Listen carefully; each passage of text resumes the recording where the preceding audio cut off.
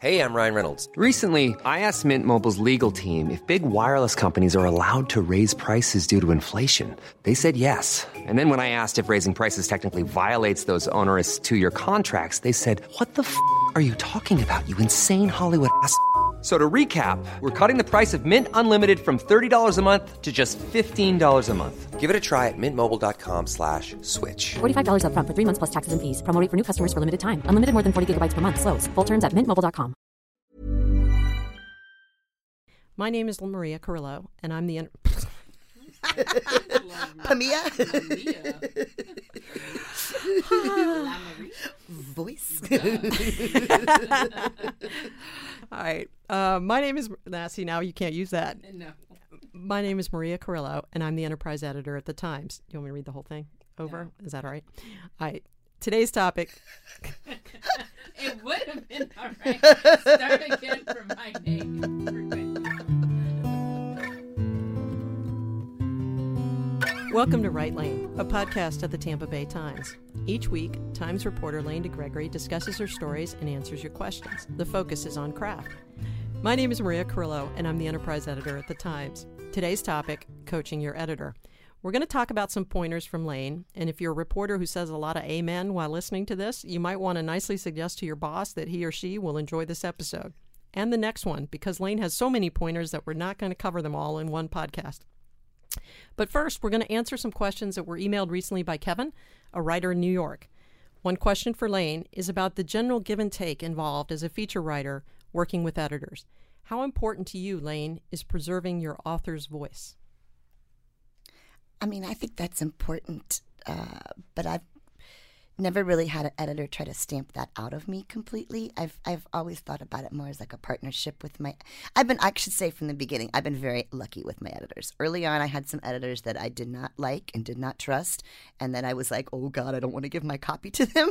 But for the bulk of my career, I've been really blessed with really, really good editors. And so it's always felt much more like a collaborative process than oh my God, they're going to ruin it for me. You know, they're going to take all my good stuff out. I mean, I got to the point where I learned to pick and choose what to argue for, you know, and pick my battles instead of fighting for every single word or fighting for every single point. I realized that no, most of the time they probably are right. That's why they're the editor. But if there's things I feel super passionate or super strongly about, then I will fight for that. You know, I think voice, though, editors love voice. So if your writer's voice is good, I think usually they're not going to want to stamp it out of you. And if they tell you that it's not working, then there's a reason and you want to know why. But I think it's important not to just go, okay, or screw you. It's important to work through that with the editor about why didn't that work? Or why did that work? You know, or if this isn't the way you want me to convey something, help me figure out what it is. Don't just send me back by myself into the dark cave and figure it out on my own, you know. I think giving the editor's perspective here, I think as a young editor, it's always a struggle to not want to edit the way you would write. And you have to fight that instinct because it's so second nature to you. It's like, I would say it differently, or I might say it differently. And so I think you have to learn how to edit in that writer's voice and try, or you know, sometimes just send things back and say, look, I'm stumbling over this, but I want you to do it. I'm not going to fix it. This is where I'm having problems. So a lot of you guys who are out there listening, if you might have an editor who's just getting started or hasn't been doing it for long. And it's not that they're, you know, they need some time to get better at it too. And I think that is tricky. It's a hard thing to learn to do. Well, and that's one reason I realized I was not going to be a good editor, because I did it for a couple years, and I edited. Well, I was young when I did it, but every story that I edited, I wanted to rewrite and make it my own. And I was like, I just wished I'd done that reporting. I wished I'd done that interviewing, and it was much more selfish about me wanting to make the story mine instead of helping the writer with their story. And I realized that's not a good mindset for an editor. Did you sound like an old fogey like that, just like that when you were editing? I think I did. Kevin also asks whether you have ever fought it out over using specific adjectives. Oh, I think adjectives are kind of overrated. I think, you know, one good adjective goes a long way, and I used to write with a lot more adjectives and adverbs and clauses than I do now. I appreciate editors that will help me edit myself out of the adjective pile sometimes. And a lot of times it's fun to talk things through like that with an editor, you know? Like, I'll know sometimes if the word's not exactly the word I was looking for, and sometimes I'll even highlight it or put it in italics because I'll know there's a better word for it. I just can't come up with it at that point in time. And I think editors, I had one editor at the pilot who used to say you should always edit in one mistake. I always put one mistake in there so the editors feel like they're doing something helpful, you know. But I think if you're truly... You don't do that, do you? Oh, no, I don't anymore because I trust you. But I think, you know, editors want to be needed too. And if you truly don't have the right words or verbiage or adverb or adjective for something, let your editor know that and work on it together. You know, it's super fun to collaborate on that stuff.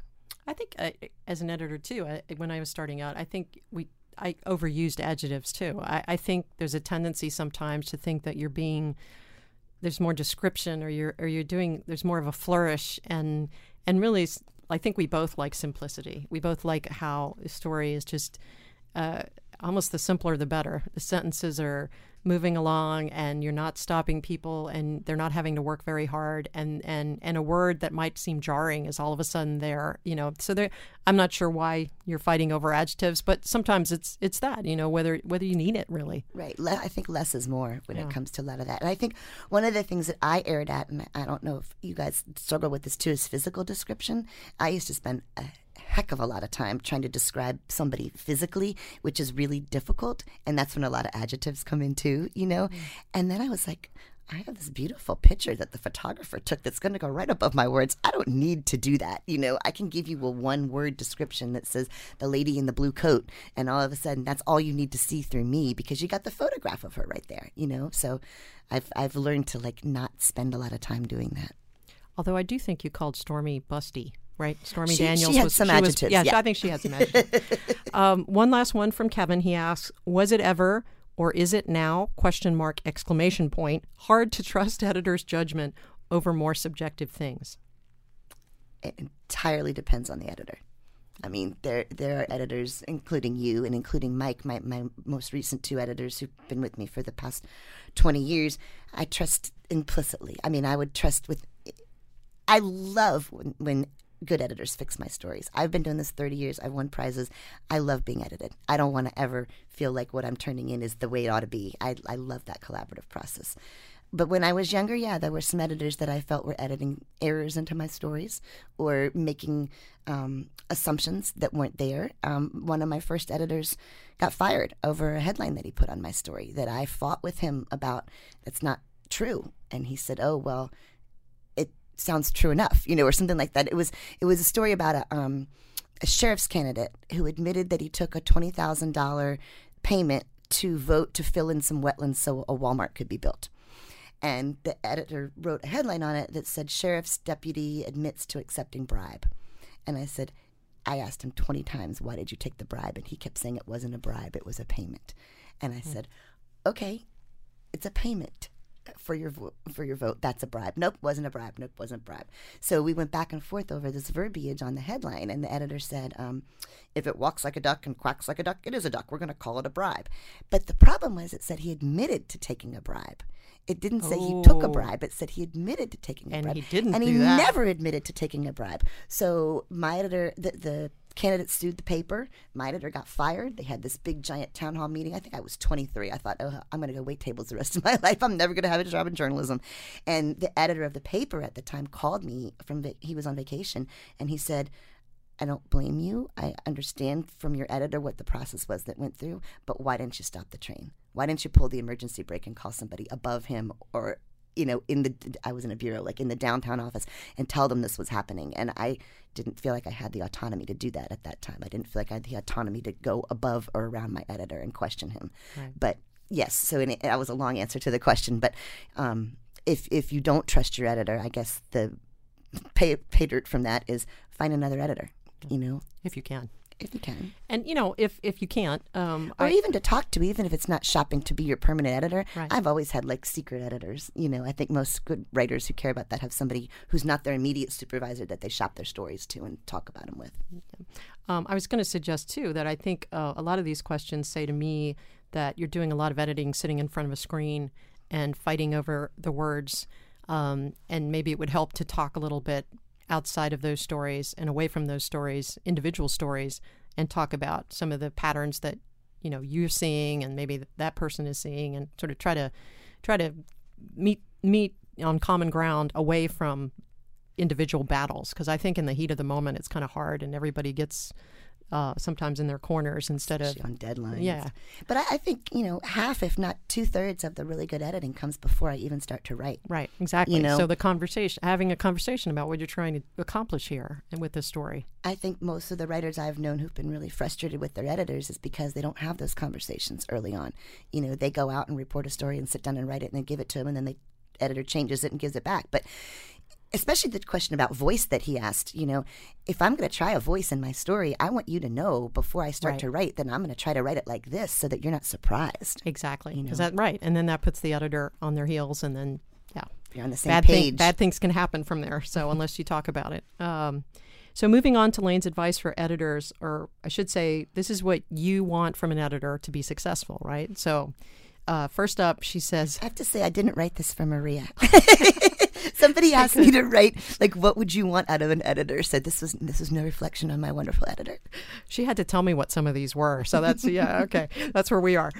First up, you say, don't laugh. This one I understood. Don't laugh. So don't laugh when you come in with a brilliant idea, right? Or a zany idea. I love the permission that you give me and that Mike gave me to sort of throw anything out there at the wall, and then you're going to tell me what's good and what's not.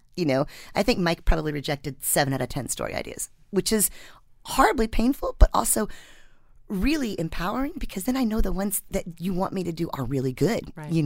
I have a billion ideas, and I admit more than anybody that not half of them are good. I just want to try it. But I think if you're a successful editor, you want to reward curiosity, and you want people to be coming at you with a lot of things, because you're right. Not all of them are going to be. No matter who it is, not all of them are going to be great, and you want to seize on the ones that are really good. But you don't want to dry that well. So if you act like you're not interested, then people are going to stop offering up ideas, right? Right. And also, if I can say, some of the zanier ones, I'll be like, just let me try it for a day. I'm not asking for a month or, right. Just give me a day. And if it doesn't work, who cares? It's a day lost, Which will lead us here to the quest for breasts. So why don't you read from the beginning of that story? I think that's may not be the beginning, but it's a piece of it that'll sort of set up, and then you could talk a little bit about that idea. Okay, yeah, this came about. There was a brief in the paper, the little things to do on the weekend, and they were having a contest at a bar, and whoever made the best pitch for why they should get new boobs was going to get a free boob job. So most of the people that came out that night were in their 20s, and then there was a woman there who was about my age who had just turned 40, and I was like, okay, we talked in a previous podcast about looking for characters. She completely stood out in this line of young women at this bar. And this was the beginning. Kenya Humphrey wants new boobs. Not big ones, not traffic stoppers. She just wants to be a decent C-cup again, the way she was before she nursed her babies, before she turned 40, before she became a grandmom. She knows she doesn't have much of a shot. Somebody here at Shepherd's on Clearwater Beach is going to win free breast augmentation surgery tonight. But Humphrey thinks the judges will prefer the younger, flashier women, the belly-ringed Barbies. Still, she has to try. She's wanted this for so long. Maybe if the judges knew her story, knew what else she has lost, maybe they would look beyond her size 10 jeans. Maybe then the crowd wouldn't boo her. Hey, it's Ryan Reynolds, and I'm here with Keith, co-star of my upcoming film, If, only in theaters May 17th. Do you want to tell people the big news? All right, I'll do it. Sign up now and you'll get unlimited for $15 a month and 6 months of Paramount Plus Essential Plan on us. MintMobile.com/switch. Upfront payment of $45 equivalent to $15 per month. Unlimited over 40 gigabytes per month. Face lower speeds. Videos at 480p. Active Mint customers by 531.24 get 6 months of Paramount Plus Essential Plan. Auto renews after 6 months. Offer ends May 31st, 2024. Separate Paramount Plus registration required. Terms and conditions apply if rated PG. So that was only a day, right? Take a chance, go to that. That was one night, and she did not win the boob job, but the next day after the story came out, the surgeon offered her a free boob job as well because he did read her story and he did feel for her. Go. So yes, I helped Kenya get new boobs. A happy ending. Okay, number 2, you say run interference for me. Yeah, I've been a GA reporter now for or general assignment reporter for the past 20 years. So I haven't had the luxury of a beat where you or the burden of a beat, I guess, if you look at it that way too, where you develop sources and you have people that are coming to you and you have certain stories you have to cover. So a lot of the stories that I find or the ideas that I have that I want to pursue are on somebody else's beat. And it's really hard to go up to the medical writer and go, I have this really great medical story, but I want to do it. I don't want you to do it. I want to do it, you know? So I really love when my editors say, okay, that's a great story. Let me call the medical writer's editor and talk it through with them so that you don't have to do that brokering and you don't have to make enemies in the newsroom. Because this is why they pay us the big bucks as editors, right? Like, like have it come down from the top. Wait, what? I think that helps so much. It's happened for me lots and lots and lots, and it really takes a lot of burden off of and gives me a lot of permission to think about stories I might not have wanted to pitch otherwise because I don't want to step on somebody's toes. I mean, I'm always pitching stories for other people too, and I've learned to not mind if the editor says, oh, that's a good story, but let me give it to so-and-so. Like the ones I really want, I'll fight for. But I think sometimes, you know, you have enough ideas to go around, but sometimes you need someone to say, I think Lane's the person to do this story. See, and I look at that pointer, and I think you're also talking about making sure that if you're mid-level editor, that you're communicating with other people around the room about what your folks are working on, so that, you know, Lane disappears for a couple weeks and somebody doesn't say, what's going on? What are they doing? You know, that you're helping the rest of the room to understand what your folks are involved in. So. Yes. I mean, that's huge because you don't want everybody going like, where is she? Why isn't she doing anything? You know, and it's also running interference in terms of, okay, they thought they were going to have this story for Sunday, but if I gave Lane 2 more days, it might be really kick butt. Exactly. So get me an extra couple days on there, you know. You say, look into my eyes, and eyes, not the kind on your head, but the letter I, which means? First person. I mean, I think we blab a lot to our editors about our lives, or at least I do. I always think about my poor editors being a therapist half the time. And when I'm telling them something about something in my life or my world that really resonates, I'm one of those reporters who never thinks of writing about myself or my own life. I don't ever think like my story is better than the one that I'm working on. And there have been a few times where my editors have said, oh my God, that's a great story. Shut up and go write it. And I would be like, that's not a story. That's my story, you know, or my tendency is, well, let me find somebody else going through the same thing because I don't want to turn the mirror around and write about me. Mm-hmm. But I think I've been, in retrospect, really proud of a few first-person stories that I've done because I know me better than anybody, and if I want to write something that I think is going to resonate with other people, it's so it's not easy, but it's almost joyous to be able to share my own experience with people that I know that they might have gone through something similar to connect with. But I need a lot of encouraging, and I think a lot of reporters, especially news reporters, need encouragement to go, you have a good story too. You have a story that you can tell that nobody else can tell. And your story about your grandmother is going to hit with everybody who's ever had a grandmother, you know? Right. But you're right. People need the permission to tell it, or they won't feel empowered to tell it. And we're not used to going personal with ourselves. We're not used to peeling it back there. And then I feel the sorriest for the poor editors who have to edit those first-person stories because that's a whole different level of, like, feeling invaded or, you know. Another thing you say is, make me wait. Yeah, I mean, this doesn't work for everybody who's chasing the news, and the poor guys on the web desk can't have this luxury. But a lot of times, you know, when there's a news event that happens, it's really nice for the editor to go, okay, let's wait a week, a month, and come back and revisit something when you can put it in more context, when your people can think about what they've gone through, when the police tape is cleared and the blood's been wiped up and, you know, the first police report's been made, then we can go back and try to figure out the story behind the story behind the news. Another thing you say is, and we all know this, size matters. Yeah, I think it's really helpful to me to know from the beginning whether you're looking for, you know, a weekender at 50 inches or you're looking for a quick turnaround at 10 inches. So to know what my framework is before I even start reporting. I'm going to report very differently for a 10-inch story than I am for a 100-inch story. And it helps for the editor to help broker that down. I love, you know, if I know I have only a certain amount of words to fill, it's totally stressful to me, but at least I know what's expected. Yeah, that wasn't what you all thought it was it? Yeah. But it's an important point, too, because I think if you need to get on the same page about what it is you're trying to do. So you don't want to have your editor thinking, oh, this is a quick turn. You're going to spend a couple days. And the reporter's thinking, oh, no, this is my Pulitzer. I need to be there for a year. Right. Yeah, so you're just agree on what you're trying to do with a particular topic. And be flexible enough that if something comes up along the way, right, you can change it. But to know from the moment you set out to do your reporting, you'd be on the same page is really helpful. And you say, get me out of here.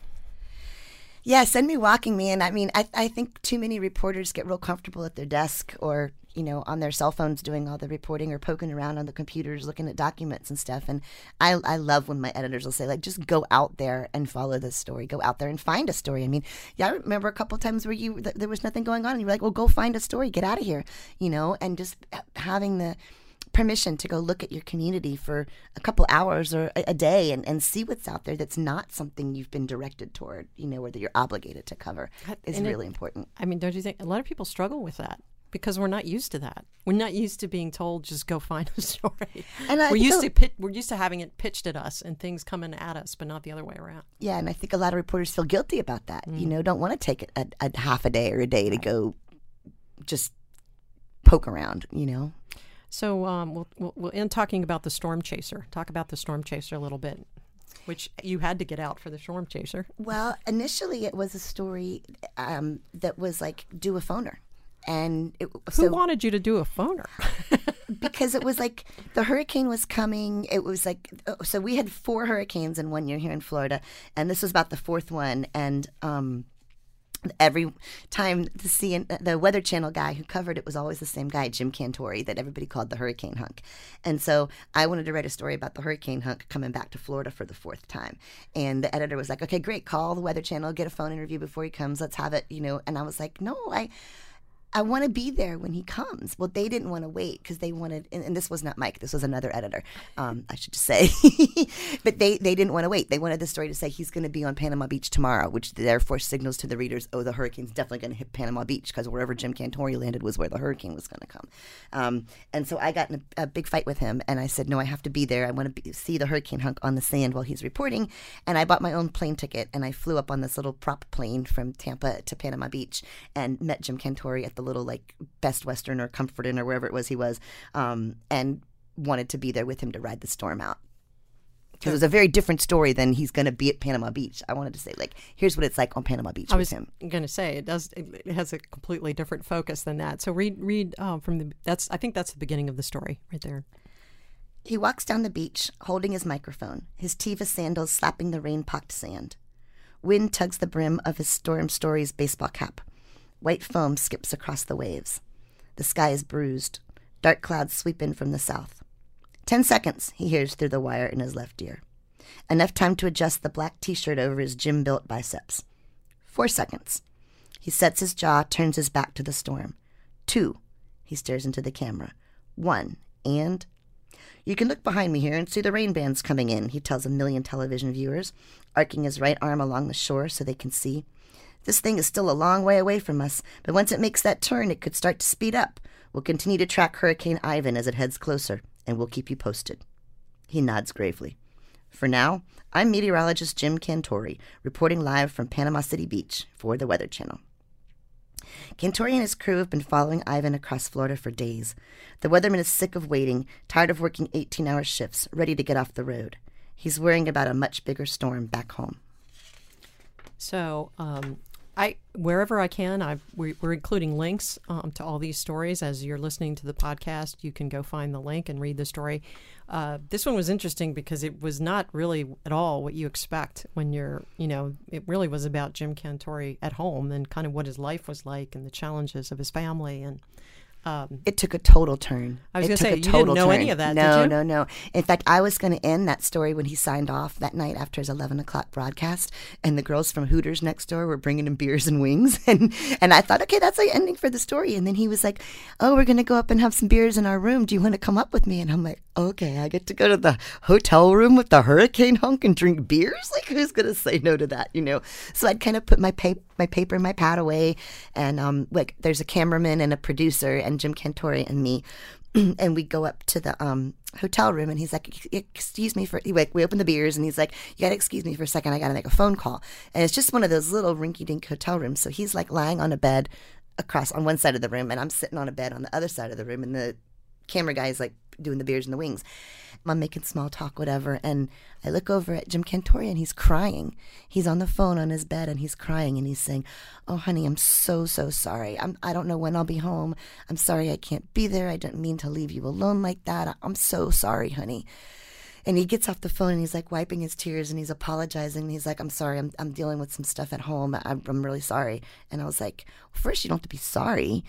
But second, do you want to talk about it? You know? And I didn't like push him into it, but I was like, do you want to talk about it? Because he kind of seemed like he did, you know? And it kind of seemed like maybe he wouldn't want to talk about it with his camera people, because, you know, those who's close to them, but he wasn't bringing it up with them. And he's like, well, actually, I'm going through a lot. And he started telling me this story about his wife was home with their 2 little kids, and she had multiple sclerosis, and it was getting worse and worse, and she was now confined to a wheelchair. And she tried to make dinner for her kids that night, and she had made salmon, and she pulled it out of the broiler, and her arms were so weak she couldn't hold the pan with the salmon, and she dropped their dinner on the floor. And there was no one there to help. And he'd been gone for a month already and didn't know when he was going to come home. So I was like, do you think she'd let you talk about that story? And he was like, I don't know, let's ask her. And so he calls her back, like right there in the hotel room, still like wiping his tears from telling me the story, and puts me on the phone with his wife. And she says, you know, like, well, I've been thinking I need to be more of an advocate for this issue for a long time, so maybe this is the time. And I was like completely blown away, and the story completely took a different turn. And she did become an advocate and ended up making a lot of money for research. That's great. So for you young reporters who are listening to this podcast, and you wonder, you want to be like Lane DeGregory, you have to follow Jim Cantore back to his room. When he asks you if you want to come upstairs, you got to go upstairs. Not to do anything weird, mind you, just to follow the story, okay? Next week, we'll have more advice from Lane to editors. She does have a lot to say on this topic, so join us then. If you have a question for Lane, or if you want to give us a podcast topic, please email it to writelane@tampabay.com. That's WRITELANE@tampabay.com. Join us next week on Wednesday morning for the next episode. This podcast was produced by Denise Keenan. Music was composed and performed by Dan DeGregory. Thanks for listening.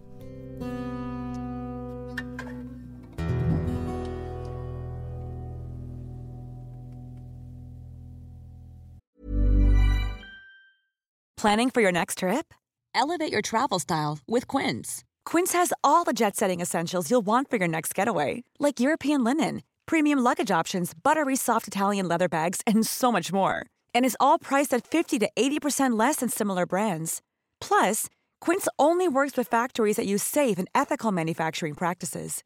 Pack your bags with high-quality essentials you'll be wearing for vacations to come with Quince. Go to quince.com/pack for free shipping and 365-day returns.